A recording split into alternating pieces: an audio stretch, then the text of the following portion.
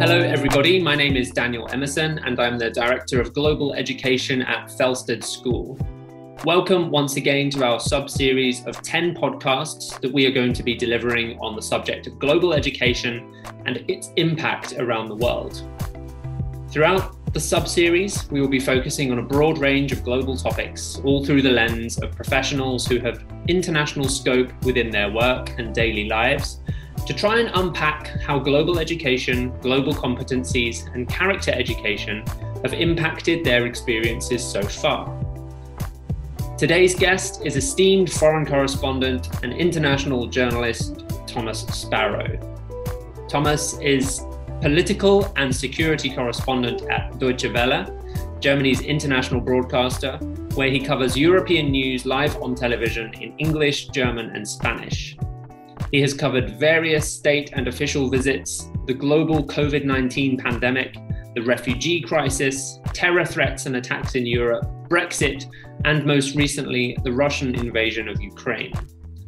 He's a frequent guest on news outlets around the world, including in Estonia, New Zealand, Australia, Canada, Nigeria, Ghana, the United States, the United Kingdom, Colombia, India, Vietnam, and South Korea. He previously worked as a correspondent for the BBC in Washington during the presidency of Barack Obama. He is also the co-author of 3 books on European politics and has featured as a guest speaker at Felsted and in other partner schools around the world. It is once again an absolute pleasure to welcome you, Thomas. How are you doing today? I'm very well, and I'm also very happy to be talking about these issues that I actually feel very passionately about, all these issues about having a global, having an international perspective, which I think is particularly important to understand the challenges that we are facing nowadays, not only in each one of our countries, but also internationally. So very, very happy to be joining you for this series. Thanks ever so much, Thomas. I have a few questions that I'd like to run through with you. The first of which, I'd like to talk about the way in which you've come up against some very difficult and contentious issues as a journalist. Where do you think you get the motivation and the courage to tackle these issues? And how did your education play a role in achieving that? I became a journalist basically because I love languages, because I grew up in a very international environment. So I was always very interested in learning about other people, learning about other cultures, learning about other societies, but also because I am extremely curious as a person. I like being in touch with other people. And my education definitely played a role in all of those elements in my decision to become a journalist. And then as a journalist in basically everything that I do when I'm reporting, whether it's talking to people who have migrated under difficult circumstances, or who have survived a terror attack, or people who are protesting on the streets. And I think one of the elements that you learn when you have an international education is empathy. It's understanding that there are different ways of viewing the world, of understanding the world, and that your particular view, the one that you grew up with, the one that you believe is the one that most marked you, is not necessarily the only one. And as such, you can also learn from other ways in which people view the world. So curiosity has played an important role in my decision to become a journalist, but also this idea of empathy, of knowing that there are other ways in which people look at things. And as such, you can view them critically, but you can also view them with respect and try and, above all, and understand them. And in my case as a journalist, to explain them then to audiences around the world.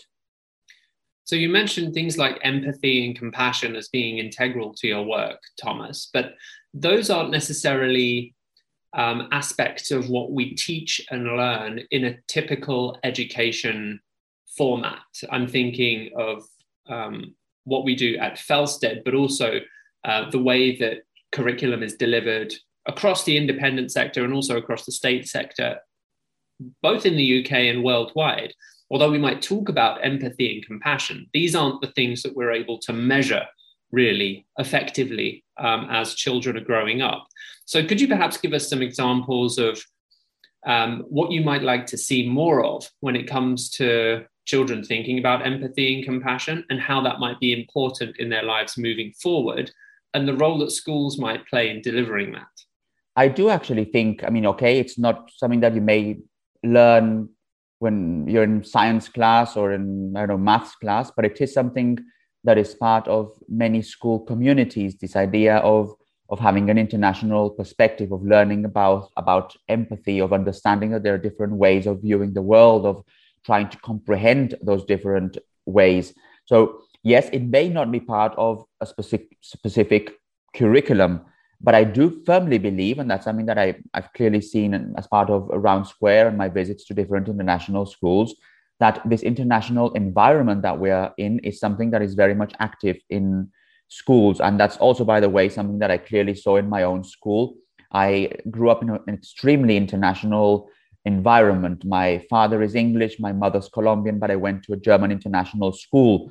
So right from the start, I was very much exposed to this idea of internationalism, of understanding that I'm part of a global community, that my reality in Colombia back then was not the only reality, that I could very easily, in my case, learn from different cultures and different societies. And when you ask what could be done, I think exposing students to different cultures as much as possible.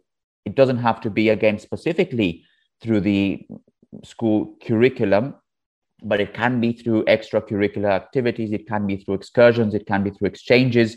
So basically, any activity that can help students and the school community to further develop that curiosity when it comes to understanding the world, I think plays a very important role in helping those students to then, once they are professionals in different areas and have different goals and different objectives, that they can then still take with them those international aspects, and they can still say, okay, in my profession as a, I don't know, politician, or in my profession as a scientist, I can still always understand this idea that I'm part of a global, that I'm part of an international community.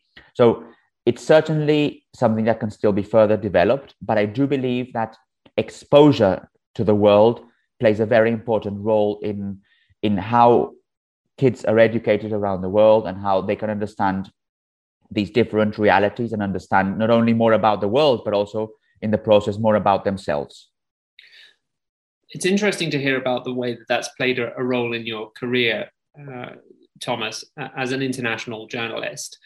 But again, when we're thinking about what or why people might choose an independent education, for example, if they're in a position to be able to do that, the outcomes of that education are typically driven towards results, examinations, in order to find the best route to the best university. So we're sort of in a system whereby focusing on how to pass an exam or what universities might look for when it comes to intended outcomes for students who go through the schooling system look very, very different to the sorts of skill sets, ideas, and understanding that we're talking about here.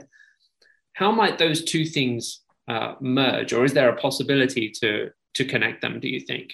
I do think there is a possibility to connect them. I mean, it's obviously difficult to change. You can't start changing all of a sudden all the structures that have been in place for a very long time. And I'm not saying that should be changed, but you can work around that by, again, for example, focusing on trying to give students in different environments the possibility of engaging with, let's say, different schools internationally, or with different topics of international relevance, or with different people who have been involved in important stories around the world from different perspectives. That might actually help students to let's say, enhance their curiosity, to say, I'm actually interested in this topic. I'll delve a bit further into this. And that can be, if you will, the seed that can then sort of begin step by step to grow into something that could then be a very international, very global perspective. It's not only about empathy. It's really about understanding that we are part of an international community, and that the challenges that we may face, for example, locally or nationally, can also be related very closely to something happening in thousands of kilometers or miles away, understanding that we're part of something much bigger.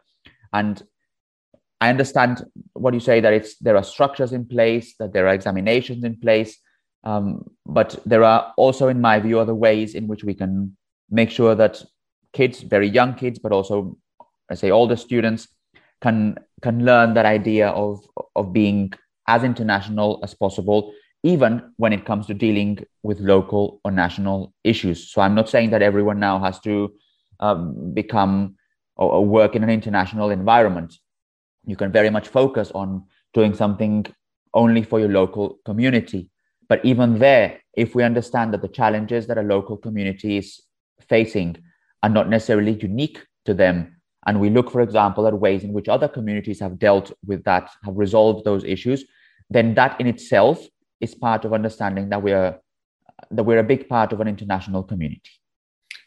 You've covered many stories, Thomas, on powerful and influential people within the world of politics. So the people responsible for shaping, indeed, all of those societies that you're talking about there. What are the key skills, do you think, that you've harnessed in order to conduct your job in the best possible fashion? So curiosity, which is something that I already mentioned, respect towards other views and other priorities. So if I'm interviewing someone who has probably different views to the ones that I'm used to, or the ones that I defend, still doing all that and talking to those people with respect, listening very carefully. Listening is something that we need to learn. It is not something that we often practice, but I think it's something that we should practice, to maybe listen, to just not necessarily interrupt, to also enjoy those powerful moments where no one is talking, and just observe. So curiosity, respect, listening also. So basically developing all your senses so as to better understand the place that you're looking at or the context that you're studying. So it's not only about talking, it's also about listening, about smelling, about viewing very carefully. It's also about discovering and exploring. But I also think, and that's something that I often tell students, it's about the way in which you view things. There are different ways in which you can approach a topic, in which you can, for example, talk about populism in Europe, or about security in Europe, or about, in recent times, also the war in Ukraine. And if you happen to come from an international environment, or you happen to like an international environment, and you've studied that, and you've been, let's say, exposed to that, to all this that we're talking about, you will tend to view things slightly differently. So when I, for example, look at German politics, which is what I do on a day-to-day basis, I tend to do that on the one hand from an outside perspective, because I am not German and my audiences are thousands of kilometers away in places like Ghana or Uganda or Tanzania. But at the same time, with sufficient local knowledge, because I happen to have lived in Germany now for over 7 years. So it's about also developing a way in which we view things. So you can view it from a very local perspective. You can view it from a national perspective. You can view it from an international perspective. You can try and understand things by taking a step back and broadening your spectrum. And all these kinds of skills that I started to learn at school, at the German International School in Bogota, Colombia, but that I also further developed when I started studying journalism and then politics afterwards. So curiosity, developing your senses, always exploring topics with respect. So understanding that you're dealing with different views. And at the same time, when it comes to those views, understanding how you're approaching a topic. Am I approaching it as someone who is personally involved in the story, or can I take a step back and view it a little bit more objectively, at least?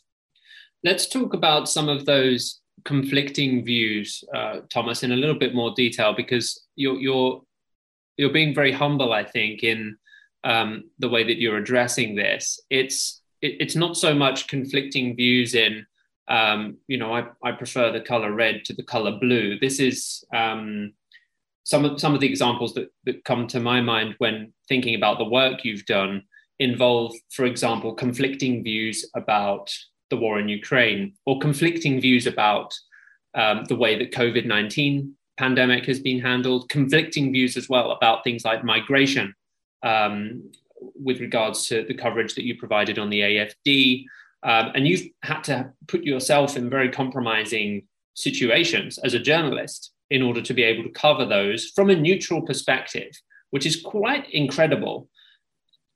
Can you go into a little bit more detail about how those skills you've needed to harness have come into practice in those circumstances? So I've had to cover protests, for example, here in Germany, where I've had to actually go with bodyguards. It's not something that I feel very proud about, but it happens to be part of the reality that we're now living in. I'm talking about protests, for example, in 2015 by people who were very much against immigration to Germany, or protests in the past few years by people who were very much against the coronavirus restrictions that were in place here in Germany, and who were also in both cases against most of the work done by journalists in the country. So they were calling us lying journalists, or they were also in some cases threatening us, or in some cases also attacking colleagues.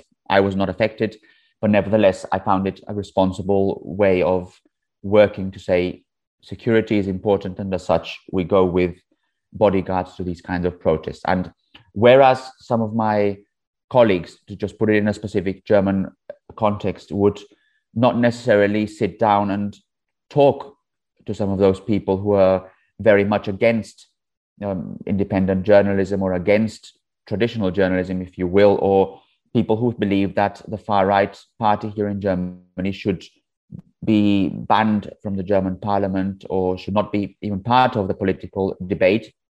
My approach is slightly different. It's not a very popular approach among many people here in Germany, but it's one that I have nevertheless tried to do, and that involves actually talking to people. So in one of those protests, for example, in 2020, I actually decided to approach a family.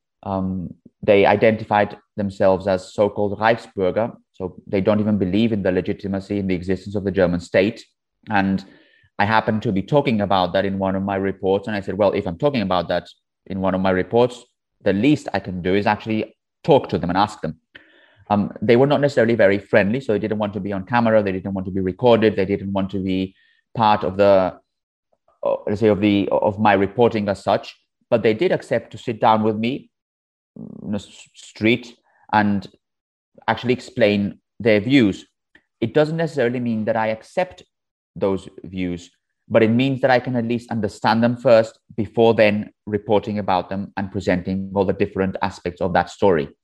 And the same approach, for example, with the AFD, whereas I'm talking about the Alternative for Germany, so the far-right party in the German parliament. They entered the German parliament for the first time in 2017, and they're very much described as being far-right. In fact, they're being investigated by intelligence services to try and see whether there are indeed, or to what extent there are far-right, and in particular elements. There are people who are going against, let's say, German democracy and the rule of law.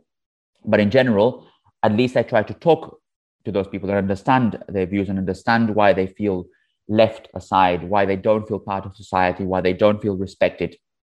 I do not necessarily agree with their views. I do not present those views as being true, but I do present that as a view in Germany, which is then contrasted to, for example, what the German government says or what the majority of the population says.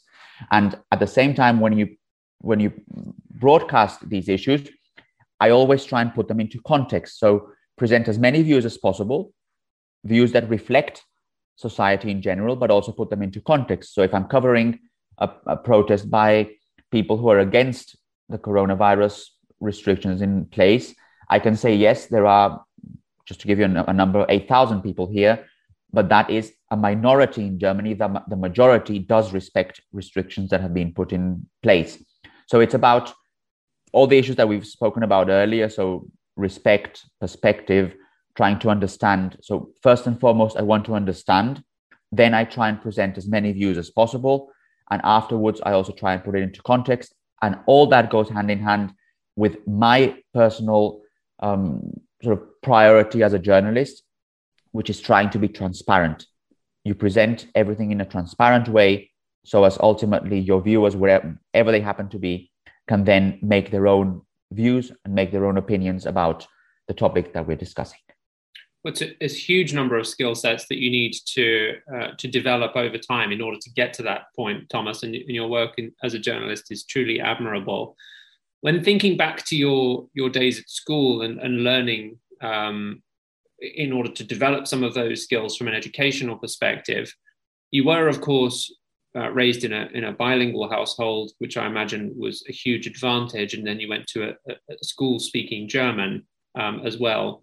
But what might you say to students around the world who are in a monolingual household, for example, or do not have access to or have not had experience with foreign languages, and so that doesn't come to them so instinctively? Is it ever too late to learn a new language? Because, of course, we're talking about different perspectives here, and language is often a key to understanding multiple perspectives. What are your thoughts on the importance of language and whether or not it's too late to learn and develop skills through that specific channel? It is never, never, never too late to learn anything. In fact, I would very much say that we should be lifelong learners. I love also talking to people who may be over 60 and who are at university trying to learn something new. It's never too late to start learning something. And I also think you don't need to come from a bilingual household or be in an international school to develop an international perspective.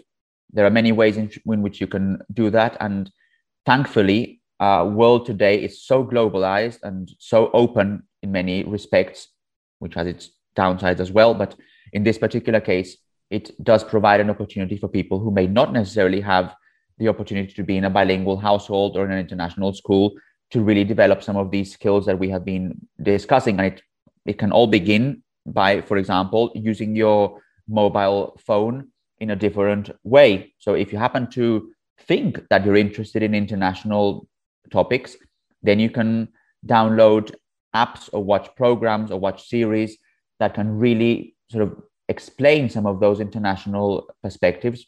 If you're interested in Europe, you can watch a documentary on Europe, or you can try and follow some of the news stories that are happening in Europe at the time. I'm pretty sure that in most countries around the world, there are opportunities to also talk or join, let's say, events in your city about different international issues. So I think it's not necessarily something that comes from outside. It's not necessarily something that comes because you happen to be in an international household or in an international school. It is also something very much that happens inside yourself. Are you interested in developing that international perspective also when you're, for example, in school? Then you'll find ways of doing it, even if you don't come from an international household.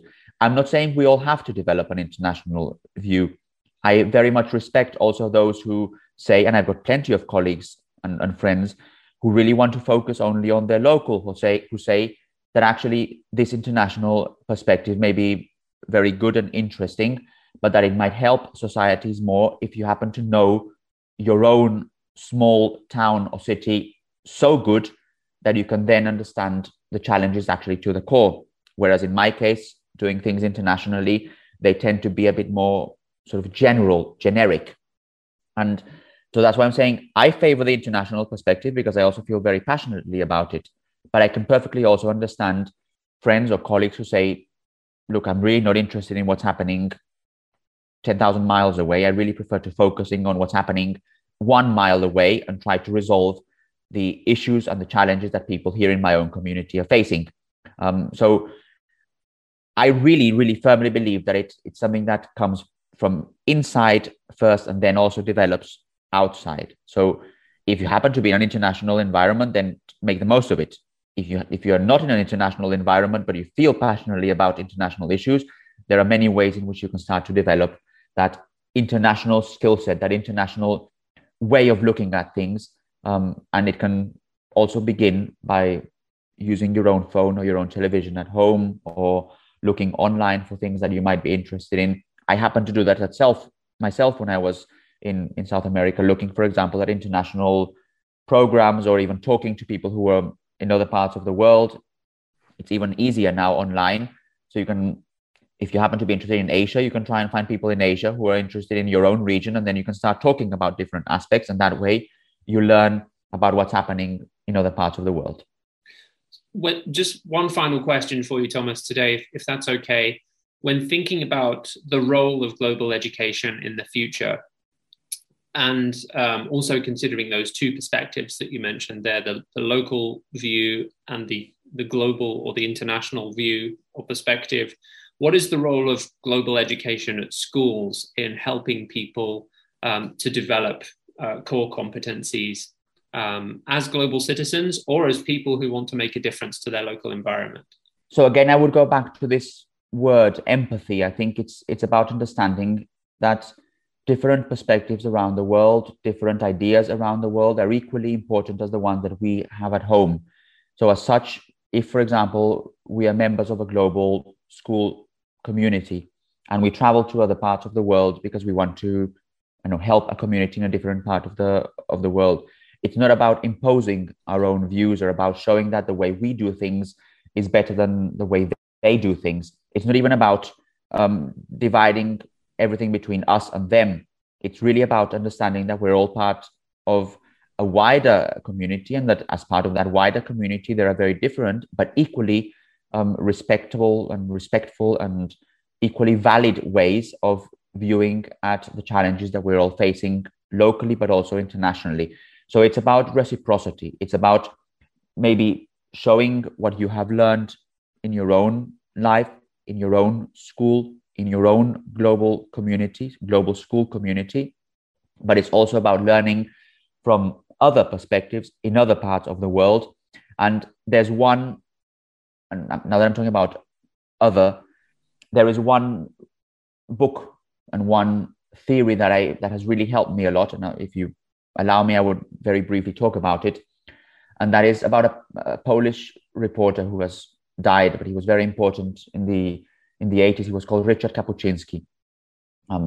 Any journalist actually knows about Richard Kapuscinski.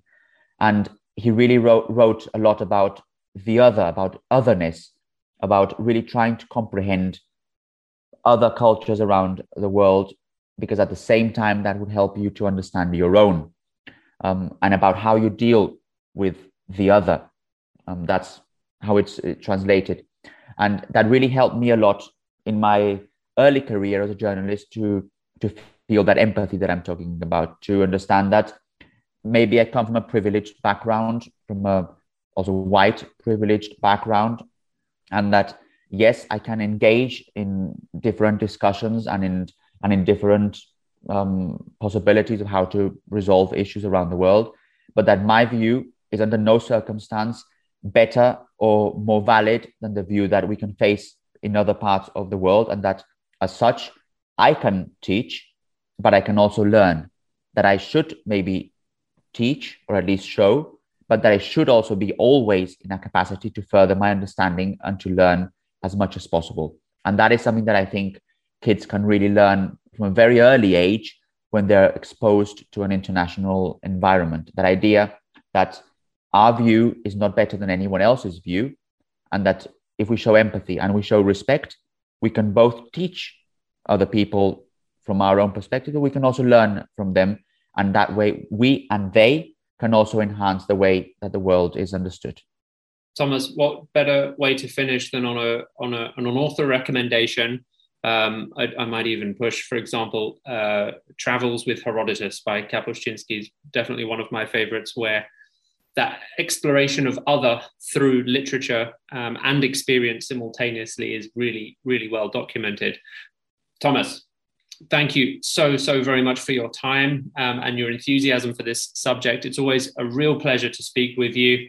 I look forward to catching up with you very, very soon. And to our audience, thank you very much for tuning in. I hope you'll be able to join me soon for our next podcast. Thank you again, and goodbye. Thank you for listening to this episode of the Felsted Talks podcast series. We hope you enjoyed it. Our next episode is coming out soon, so don't forget to follow and subscribe so you can stay in touch.